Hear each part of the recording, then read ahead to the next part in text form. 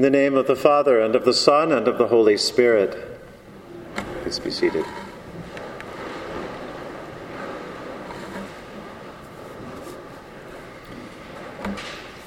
A few years ago, I was able to visit Rome. It was my first and so far only trip there. And one of the things that was at the top of my list of things I really wanted to do was to visit one of the catacombs. You may know the history of the Christian catacombs. In early years of the first Christians living in that area, it was illegal to be buried as a Christian in the city limits of Rome. And so all around the outer city limits of Rome, people were buried underground in catacombs and caves, sort of. And so we made our way barely through a public bus, and I speak no Italian, to the outskirts of Rome, and found the catacombs of Priscilla, and were able to take a tour down underneath, there with a handful of other people from all around the world, and several thousand bones. Christians, fellow believers. The catacombs are known for their images, because early on Christians would go to the catacombs and visit their beloved dead, just like we might go to a cemetery, or we might go close to our columbarium and remember those we've loved and have lost. And so people would go into the Christian catacombs and to remind them of their faith, to celebrate the hope in the resurrection. They began to place symbols of the Christian faith all around the catacombs. And so there, even today, one can see crosses, and one can see the earliest image of Jesus as the Good Shepherd. And as you might imagine, there are a number of images that show Lazarus. Lazarus from today's gospel, Lazarus from our lower middle window over the altar, Lazarus who is raised from the dead. Now in the catacombs, mostly from about the 2nd and 3rd centuries, the image of Lazarus is usually shown with Lazarus and Jesus. Jesus does the resurrecting, Lazarus is the resurrected, that's it.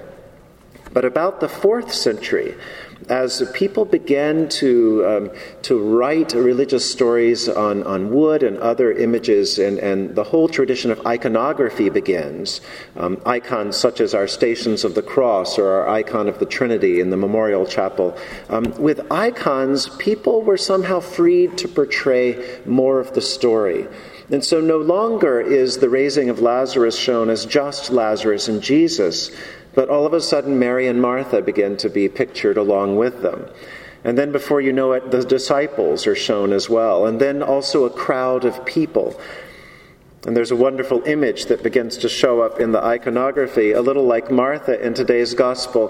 One of the people, sometimes one of the women, is holding her nose because of the stench of Lazarus, who has been dead now for 4 days. It's an image to remind us that Lazarus indeed died, and he was very, very dead. The writer Sylvia Plath has a poem in which she imagines the crowd stepping forth to see what all this is about. They sort of peer into the cave tomb, and they're curious, like any crowd.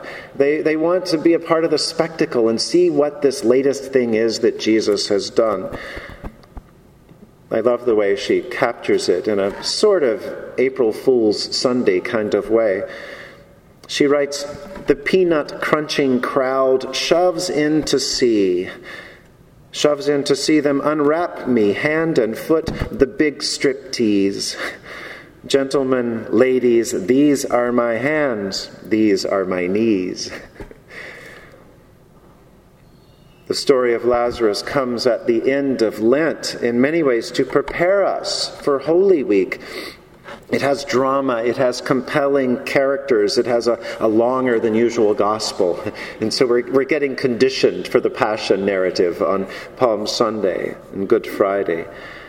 But I think in particular, this story of the raising of Lazarus can teach us a lot about living this day, living this week, living this life especially as we encounter death and hope for new life. Sometimes when we hear the story of Jesus raising Lazarus, we can hear it a little like those earliest Christians portrayed it in the catacombs. It's something that happens only between two people, Jesus and Lazarus, between one human being and his or her understanding of God. And maybe that's the way it makes sense to you. Perhaps religion itself is a very private thing for you. You keep it to yourself. It's a well-kept secret between you and God, and no one on the streets would ever mistake you for being a Christian. Many of us are like that. This story of the raising of Lazarus can be psychologized or over-spiritualized. It can simply suggest that, well, perhaps Lazarus was just ill, and or maybe he had a vision of Jesus coming to him. Maybe he was healed, and his healing was experienced in such a way that people thought of it as a new lease on life. The older I get, the more room I have for taking things more literally. Things make more sense to me sometimes, in a more concrete way. I think the gospel and life itself suggest a more literal and a more crowded picture of this raising of Lazarus. It's more in keeping with those icons of the 4th and 5th centuries, those pictures that show Jesus and Lazarus, but also Mary and Martha and the crowds of people standing around them. Stories and communities of people that are rough around the edges, disorganized, and often smelly. This is where God meets us in our humanity. It's precisely in these places that we too can feel like we get lost in a cave or a hole or an abyss of some sort, and God approaches in some way or another, and we hear a faint voice, and then we hear it a little stronger, and we hear our name. Come out. Come into daylight. Live again. We're pulled into new life. Yes, by Jesus, but not only by Jesus, but Jesus working among those we love, family and friends and community, and all of them. Those caves can look very different depending on who we are and what our lives are like. Sometimes they are dark and desolate.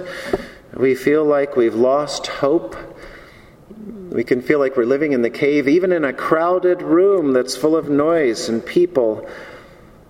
Sometimes in what looks like a happy family, we can be in a cave ourselves. Inside we feel lost. Inside we feel like a part of us is dead, or a part of us is dying. Earlier I used a few lines from that Sylvia Plath poem, but I did so almost disingenuously because I found the 3 or 4 lines that are sort of funny and sound a little bit light in the context. But the poem is anything but light. The poem is very much the depths of Good Friday. It's filled with dark and deathly images.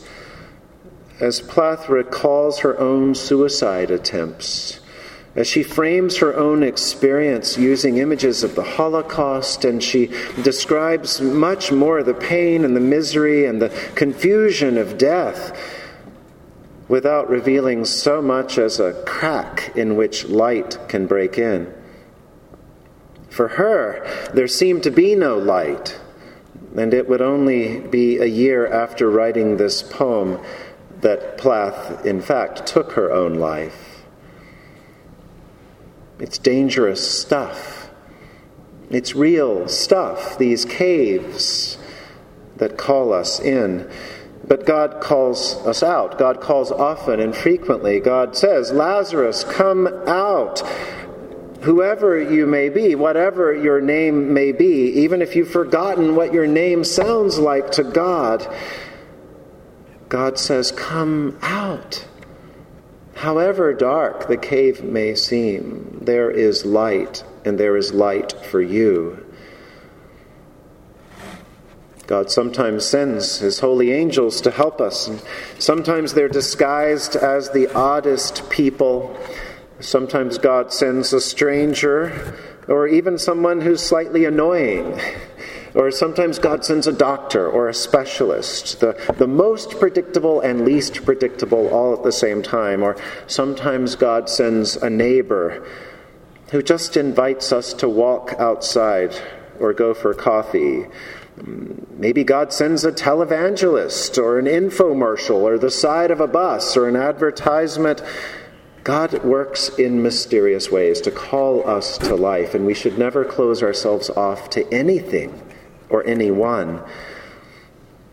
And yet there's a role we play too, isn't there? Just like for Lazarus, I suppose he could have turned the other way.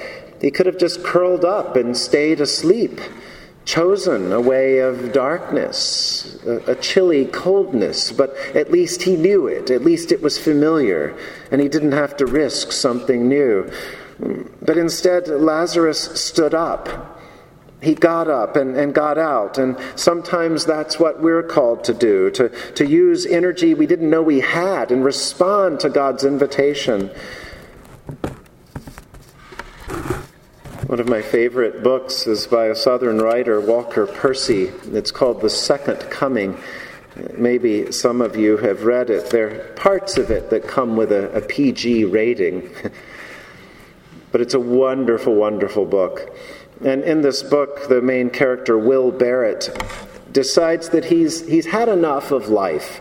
He's lived a good enough life, and he's done. He's just done. There's no one to look after anymore. He's fulfilled all of his duties in life. He's bored and he's tired and he can't really see any point to going on. And so he decides that he'll put God to the test. He has just enough faith to try to test God. And so Barrett decides to go into a cave. And he goes with minimal provisions. And he goes into this cave and waits. He sits there and waits. He waits for God.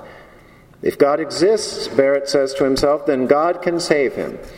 If not, then he'll die. And so off Will Barrett goes, and he sits and waits and sits some more. But then he begins to feel something in his mouth, and then it begins to be more painful.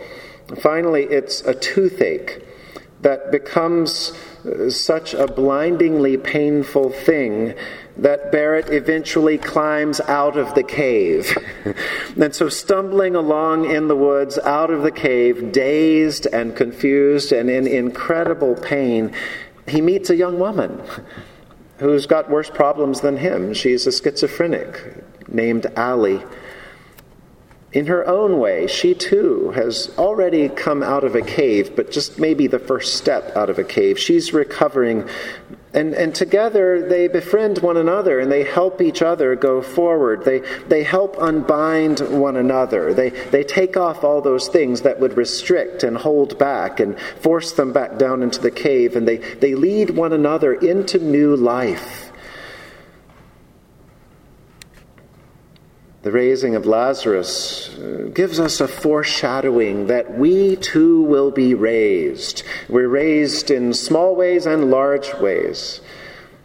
You've heard me say before, I think that's one of the reasons this window is put into this church as a reminder that the resurrection is not just for the holy at the end of their lives, but there are resurrections, and it's available for all of us if we receive the resurrecting power of Jesus Christ. This story makes another, perhaps even more important point, that even in the cave, God is there. Even in the cave, Jesus is with us. Even in the dark, God calls and sends help to unbind us, to free us, and to bring us again into new light. There's a wonderful 6th century hymn that invites us to come into the open, to move toward Bethany where Lazarus was raised and move on toward Jerusalem. It suits this day. It sings an invitation, let us depart the mere material world, which is always in a state of flux, and hasten to meet Christ the Savior in Bethany. Let us then dine with him and with this friend Lazarus and the apostles, so that we may by their prayers be delivered from our past sins. If we cleanse every stain from our hearts, we shall see perfectly his divine resurrection, which he offered to us when he took away the tears of Mary and Martha. May we allow Christ to wipe the tears out of our eyes so we too can see resurrection light. In the name of the Father, and of the Son, and of the Holy Spirit. Amen.